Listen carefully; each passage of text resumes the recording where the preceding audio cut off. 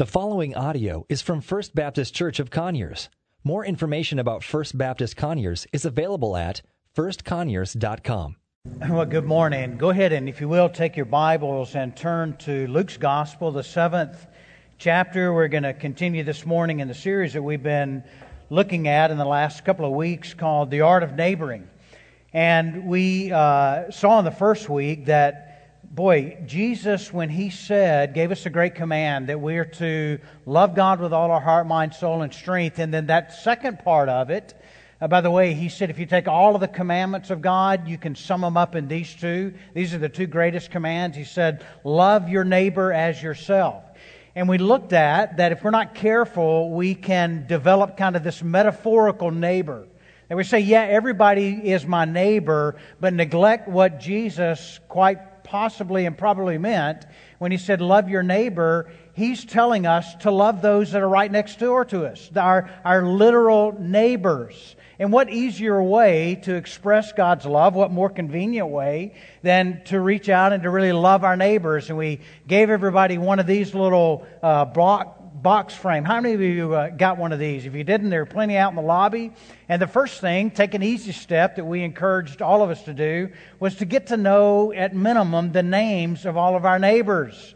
If you're like me, first and last, forget it. I can get first name, but at least begin to get to know your neighbors. Even if you've been there 20 years and you haven't met that next door neighbor, take the step and begin to meet and get engaged in their life in some way or the other. And then last week we started looking at one of two or three barriers that I see that kind of hinders me in some way of getting to know my neighbor. And that first barrier that we talked about last week was the time barrier.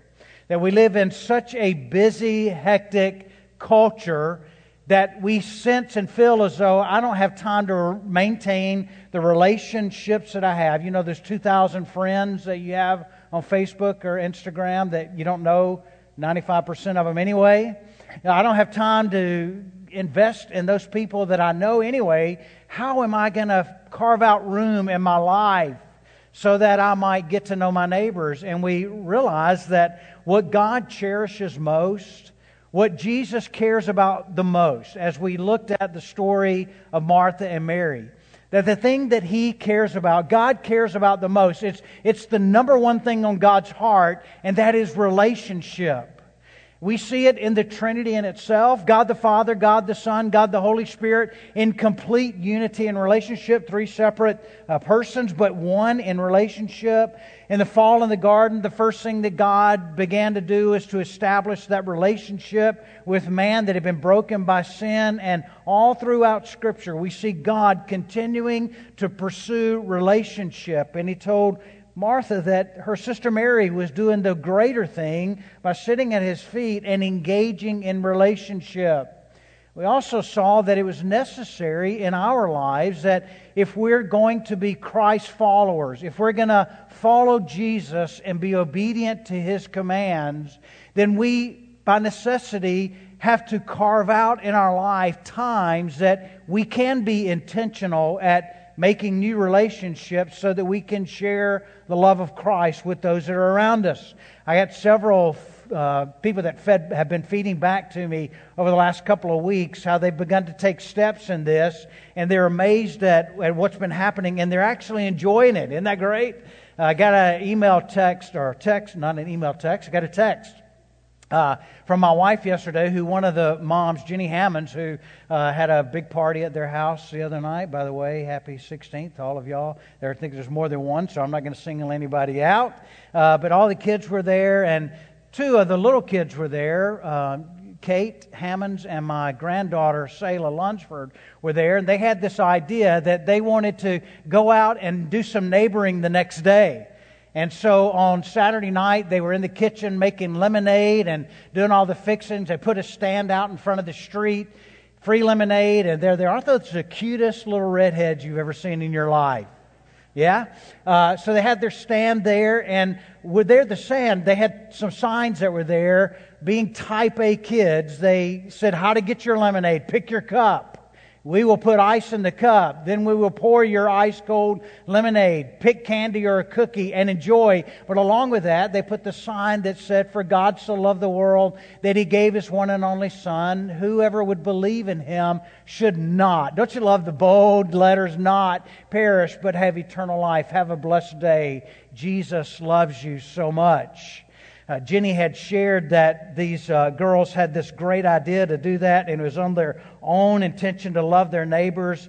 And she shared that they ended up, I guess Jenny and Dave, or Dave, did you sit in the house with your feet kicked up? I'm not sure. You did, okay? But we ended up getting to meet a neighbor that I have never met, even though we lived here for 6 years. We also spent about an hour talking to a neighbor from next door that we don't get to see very often. One of our neighbors stopped and asked, "Why in the world are you giving lemonade away for free?" And I'll let the kids answer. And the girls said that they just wanted to show love to their neighbors. And you should have seen her face, so shocked. Yay, God! Isn't that neat? Now, don't throw rocks at me. I know I have the bully pulpit and I'm able to talk about my granddaughter, but if you're a grandparent, you do the same thing as well. And so, if you want me to show pictures of your kids neighboring, just send them to me. We'll do it. I think it's exciting. As I stop to think about this is kind of a side note from the message, though. I know both families, and I know moms and dads are engaged in these families of teaching their kids to be Christ followers. They realize that they're the primary disciplers in their kids' lives, and they're leading them in that way. But I thought, you know what? It's not just the parents, because we have so many in the body here that are engaged in that next generation, investing into their lives as they're following Jesus, and they're teaching these kids, look, follow Jesus like I'm following Jesus. And just for a moment, if those that are involved in any area, children's ministry, kids ministry, student ministry, we want to thank y'all. And so everybody else, just put your hands together and thank them for their involvement in it. It's exciting. I get excited when I see this student ministry and how strong it is. And I think, man, the kids coming up, it's great. They put us to shame. And I love that. Well, today I want to talk about the other barrier that seems to be there. And that is what I've defined as the fear barrier. That there seems to be a fear that we have, whether we acknowledge it or not, but there's a fear that we have in engaging to love our neighbors, and especially when it comes to loving those who might be outside of, I'll use the word tribe, and meaning those that we associate with, those that we have common interest with, common likes, common character, common culture, that there seems to be a fear of stepping outside of that in order to love a neighbor who might be of another tribe. Does that make sense? And that fear sometimes is predicated by our past experiences. Sometimes it's just good old selfishness that does that. But when I look at Jesus' life, and by the way, we call ourselves disciples of Jesus, right? Meaning that we're followers of Christ, and the things that we saw Him do as a disciple of Jesus, we want to do those things in our life as well. And as we read the gospel, the one thing I notice about Jesus is Jesus was never afraid to step outside of His tribe in order to engage with those who are of another tribe. We see it, and oftentimes the thing that Jesus was most criticized by, particularly the religious leaders for doing, was stepping outside of that tribe, that religious group, to engage those who did not know God, didn't have a relationship with Him, quite often. Causes me to ask the question that if that's what Jesus did, isn't that what you and I should do, because we're His followers, right? And I recognize that especially the longer we get engaged in the church community, that sometimes we can spend all of our time with those only in our tribe, and we don't intentionally engage outside of that so that we can show the love of Christ to them. You see, I'm under the conviction that as believers, when we come together on Sunday morning, or whether it's your small group or whatever times you get together, that's a time where we encourage one another. That's a time where we're edified through the Word of God and we study that. But it's also a time that by the end of that occasion, we should be charged up and ready to go out and penetrate those that are around us and share the love of Christ with them. In other words, we get our marching orders when we come together, right? So that we might engage and love those outside of the faith. Now, when I was first saved, it was necessary and it was important for me, and I'm glad the guy that discipled me, his name was Julian.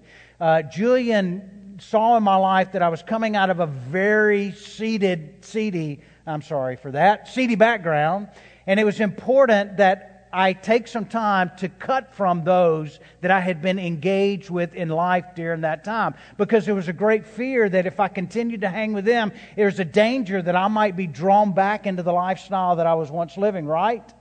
But as we mature in Christ, if we're maturing in Christ, it should be that God has done a work in us, we're sanctified, and there's a time that we need to go back and engage with those to love them as Jesus commanded us to love them, so that they might see the love of Christ in us. Now let me put in parentheses here for just a moment, and let me speak mainly to some of the younger crowd. That does not mean that if you get flutter in your heart for one of the opposite sex and they don't know Jesus, that God's going to use you to win them to Jesus. Amen? Can I say that again? You see, Jesus called us. I heard some dads say amen. Y'all know what I taught Sarah when she was growing up, right? Have I told you this before? I taught Sarah that all boys are scum. I told her some boys are good scum, some boys are bad scum. But all boys are scum. She asked me one day, Dad, what were you? And I said I was an exception. So you see, there's wisdom in that.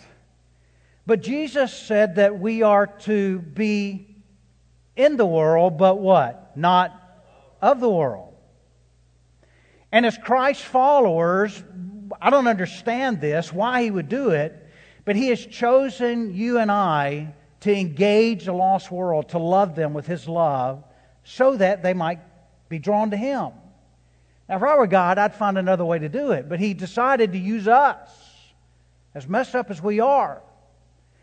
And so He tells us that, listen, you're to be in the world, but you're not to be of the world. And I think that one of the things oftentimes that keeps us as believers from entering into another tribe outside of the church tribe is the fear of those that we have of those within our own tribe. Let me ask you this question. When was the last time that you made some religious folks in your life really uncomfortable about who you were hanging out with? Right? I don't want anybody in the church seeing me associate or hang out with this person because I'm afraid they might get the wrong idea about who? Me. But don't we see Jesus doing that in His life? And we should not be surprised when we get the same criticisms that Jesus got, but Jesus was not being of the world, but He was what? In the world, as He calls us to do. In your Bibles, in Luke chapter 7, there's a story that you're all familiar with that I want to use to kind of illustrate this point, in that we need not be fearful of our own tribe in order to do what Jesus has told us to do, and that is to engage with those who are lost by sharing the love of Christ with them. Look at verse 36 of Luke chapter 7 as we begin to read this text, 36 to 38. Let me just kind of set the scene. One of the Pharisees, or religious leaders, asked Jesus to come and eat with him at his house. And when Jesus went into the Pharisee's house, He took a place at the table. And at the time while He was there, a woman of the city who was a sinner. By the way, when Luke describes her as sinner, that was a buzzword to say that this woman was a prostitute, and everybody in the community knew that she was a prostitute. And so Jesus goes into the Pharisee's house, probably a courtyard so that those who were on the street that were passing by could probably mingle in. And she had heard that Jesus was going to be there. Evidently, she had probably heard Him at some point prior to that, and her life had been touched and affected, and maybe she had already come to faith, and she comes there to Jesus, and she comes into the house there where Simon is. And behold, the woman of the city, she was a sinner, and she learned that he was reclining at the table of the Pharisee's house, and she brought with her an alabaster flask of ointment. And standing behind him at his feet, she was weeping, and she began to wet his feet with her tears and wiped them with her hair, and kissed his feet and anointed them with the ointment. Picture the scene, if you will. Here's a woman who had lived her life as a prostitute, undoubtedly to have the means to survive. And she had been entrapped in this form of life and probably hated herself every day because that's what she was doing. And she hears Jesus, and there was something about what Jesus was saying that caused her to realize that there is forgiveness and that there is a God that loves her in the condition that she's in, and He wants to free her from the condition that she's in. And evidently she has placed or has some semblance of faith in Christ at this time, and she's so grateful because in her whole life she's never experienced this before. As a matter of fact, in her community, in her culture, all she experienced was condemnation and at a lower run, and all of a sudden here's this man, and in that culture that was a huge thing. It displayed love to her and forgiveness and grace.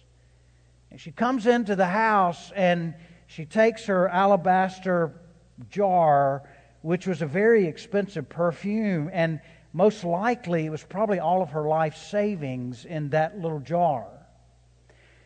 And she bows down at Jesus' feet. In those days, we know the roads weren't paved, His feet are dirty, they're dusty, and she bows down there, and her tears, overwhelmed with just God's love in her life, emotional, her tears begin to drip, and she takes her hair. Now, guys, I don't know about you. I stopped counting about 24 years ago, but you know how much money your wife spends on her hair every year? I mean, the most precious thing to her, her hair.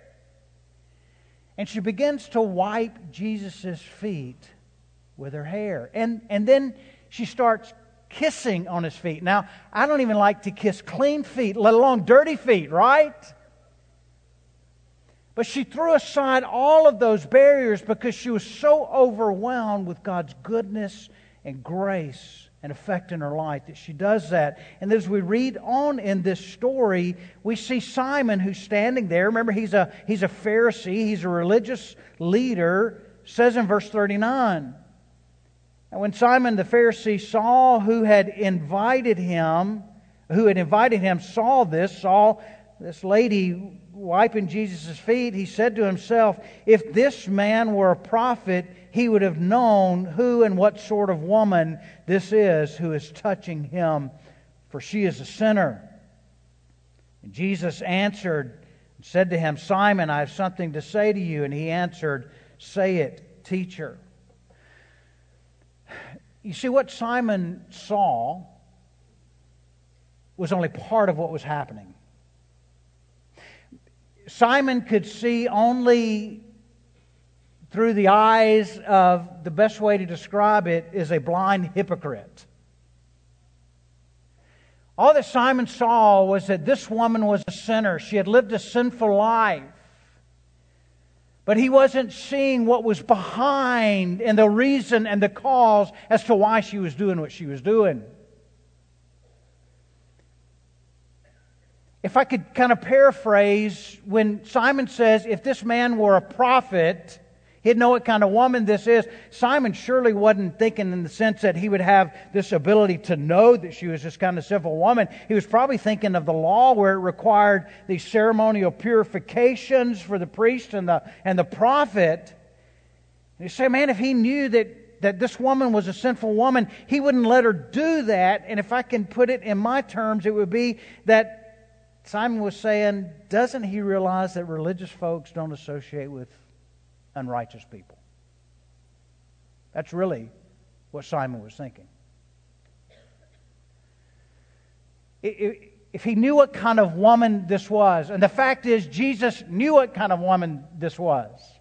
He knew that she was a sinner, and if I were Jesus, I'd have turned to Simon and said, yes, Simon, and so are you. And he tells us today, and so are you.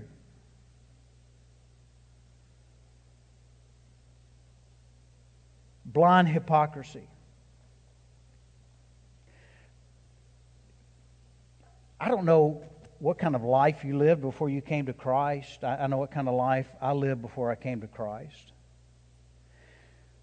But somehow or another, it's easy to get the idea that because we've come to Christ now, and God's done all this amazing stuff in our life, and we've learned to be more obedient to Christ, and we're living a more Christ-like life as He transforms our life, it's easy to get in the judgmental side of the seat and point to those in another tribe and say, you know what, they're sinners. And it is a fact, they are.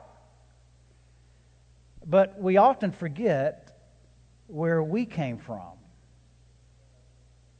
And we may not have lived a horrible life in outward sin, but the fact is, even if we had not, it's not the sin that we live, it's the fact that we are born in sin, and we're all capable of living in that type of sin. In other words, we're as far separated from God by our depravity as we could ever be.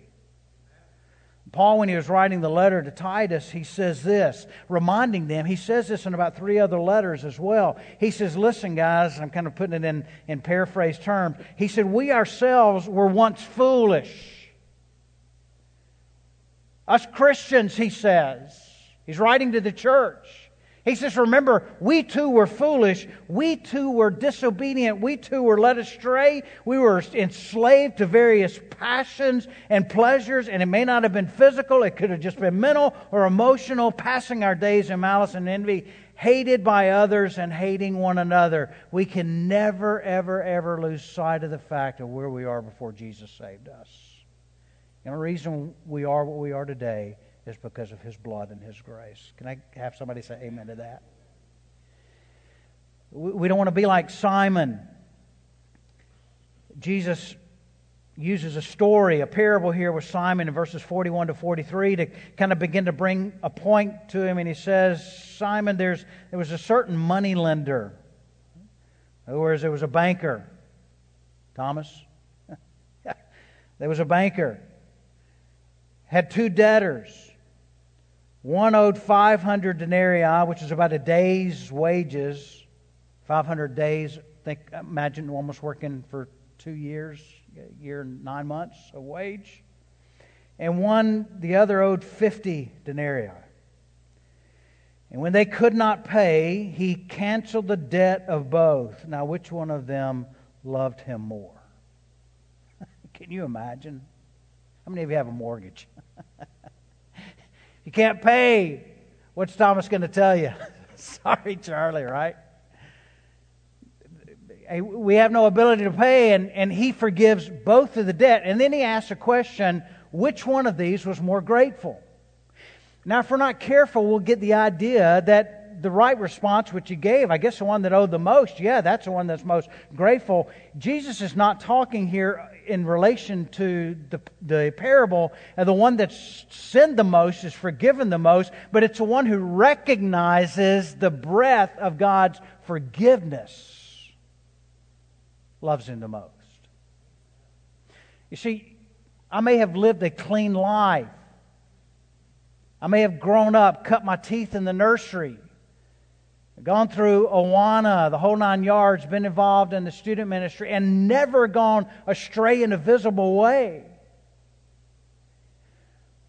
But when we come to recognize that in us, every sin of the world is in our nature, then when we come to Christ, He has not only forgiven those, but He's taken every one of those on Himself as a substitution for us. You see, that's the one that appreciates it more. So it's not the one that's been forgiven the most of the most sins. It's the one who recognizes the depth of their depravity and realizes that God, by His grace, has forgiven all of that. So we go on in verse 44, he turns to Simon. He says, Simon, do you see this woman? Jesus didn't mean literally, do you see this woman? Yeah, I see her. Well, I don't know. She's there. I can see her.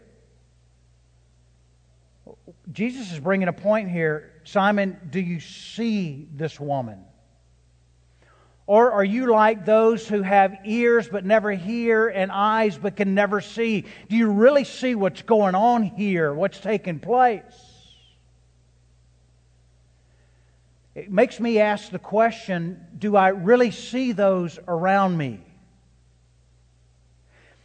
Or am I so conditioned that I only see based on my experience or what might be fed to me through social media or others in my tribe and say, no, I see this person as that, but never really see the person? We might put it this way. Do we see the person that they're created in the image of God? Regardless of what may be on the exterior, they are created in the image of God.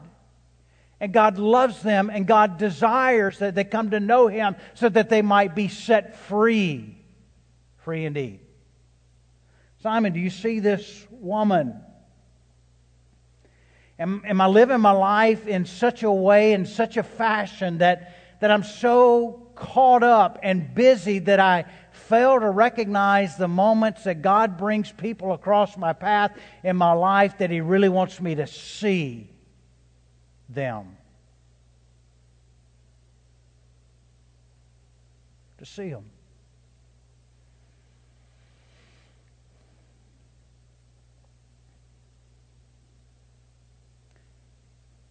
I find that when I take the time to really see people, that those preconceived ideas about that I've formulated about those kind of folk, when I really see them,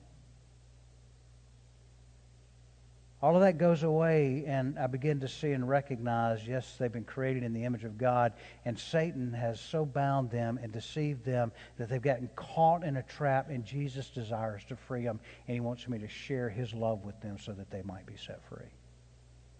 Right? Okay, that's the fear from our own tribe. Leading into that is that fear that we have of those that may be from another tribe. Those that don't share the same values that you and I might share. Those who may be from a different culture than you or I may have come from. Those that may be of another ethnicity that you and I were born into. Those that may be of another nationality that you and I were born into. Those that may be of another generation that you and I may not relate to as much. Do you get the picture? Those who have more than 6 piercings on their ear, but they've got them in their noses too and on their forehead. Okay, do I need to go on? We understand, right? There's this fear. And what I'm afraid is that what has predicated much of that fear that we have is what the world feeds to us about those groups. And we know that the master of this world is who? It's Satan. And he does everything that he might be able to do to divide. And especially to the body of Christ. That we have this fear of engaging in that other tribe so that we might love them and share the love of Christ with them. I've gotten to where I can, if I can just, can I get on the rabbit box for a minute? I've gotten to where I don't even want to watch television anymore because it seems like they're just baiting me, trying to cause me to have a fear or some prejudice against some group of people. And really what's behind that is they're jockeying for their own position and they're wanting to manipulate and use me in the process of it.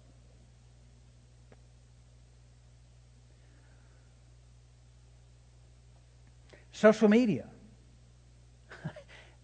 And I'm not harping against social media.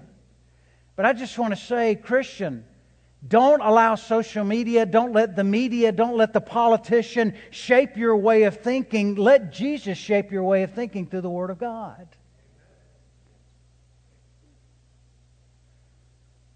And be willing to love thy neighbor. Do you remember in the Sermon on the Mount, Jesus not only spoke of loving others, but He literally told us not just to love our neighbor, but He also told us to love our who? To love our enemy. But the message of the world is to recognize who your enemy is and shut them off and hate them and have nothing to do with them. That shouldn't be the way for the Christian, for the believer. It should not be that way for the Christ follower. We all have certain prejudices. Is that shocking to anybody? If you're here this morning and say you don't, you're not honest with yourself. And the prejudices that we have sometimes are, again, by experience, culture, my sin nature, my flesh has been conditioned to those prejudices. And in my life, as I've grown in Christ, I've recognized that many of those prejudices are no longer there, not because of anything that I've done, but because God, by the Holy Spirit, has shaped my heart and my mind such that they're no longer prevalent. However, I find that I still battle in my mind of leaning towards those old prejudices that were changed when I came to know Christ. Is anybody else with me, or is it just me? Okay. And that's a good measure for me in my life to tell me whether or not I'm walking in fellowship with Jesus or not. Because those prejudices, those old ways of thinking come up that are triggered when I see those types of people or different things that I'm prejudiced to, or what's been told of me about those kinds of people, and the prejudice wants to come up in my flesh. But if I'm walking in fellowship with Jesus, I say, no, I'm not going to yield to that. I'm not going to yield to that temptation of the flesh to have that prejudice and mindset. I'm going to take that thought captive, bring it into the submission of Christ. Christ, you've poured your love out in my heart. Now you give me the ability to love. I'm going to intentionally love them. You with me? But when I find that I like to massage that prejudice for a time, it's an indication to me that I'm not close in fellowship with Jesus. See, because I think it's impossible for you and I to be in close fellowship with Jesus and not love the ones that He loves.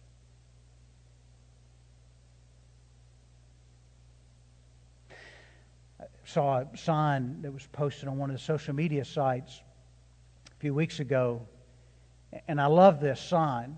It's in front of a church. You'd really be reckless if you did this in the South, right? It says, love thy neighbor, thy homeless neighbor, thy gay neighbor, thy Muslim neighbor, thy black neighbor, thy immigrant neighbor, thy Jewish neighbor, thy addicted neighbor, thy Christian neighbor, and sometimes they're harder to love, right? Okay?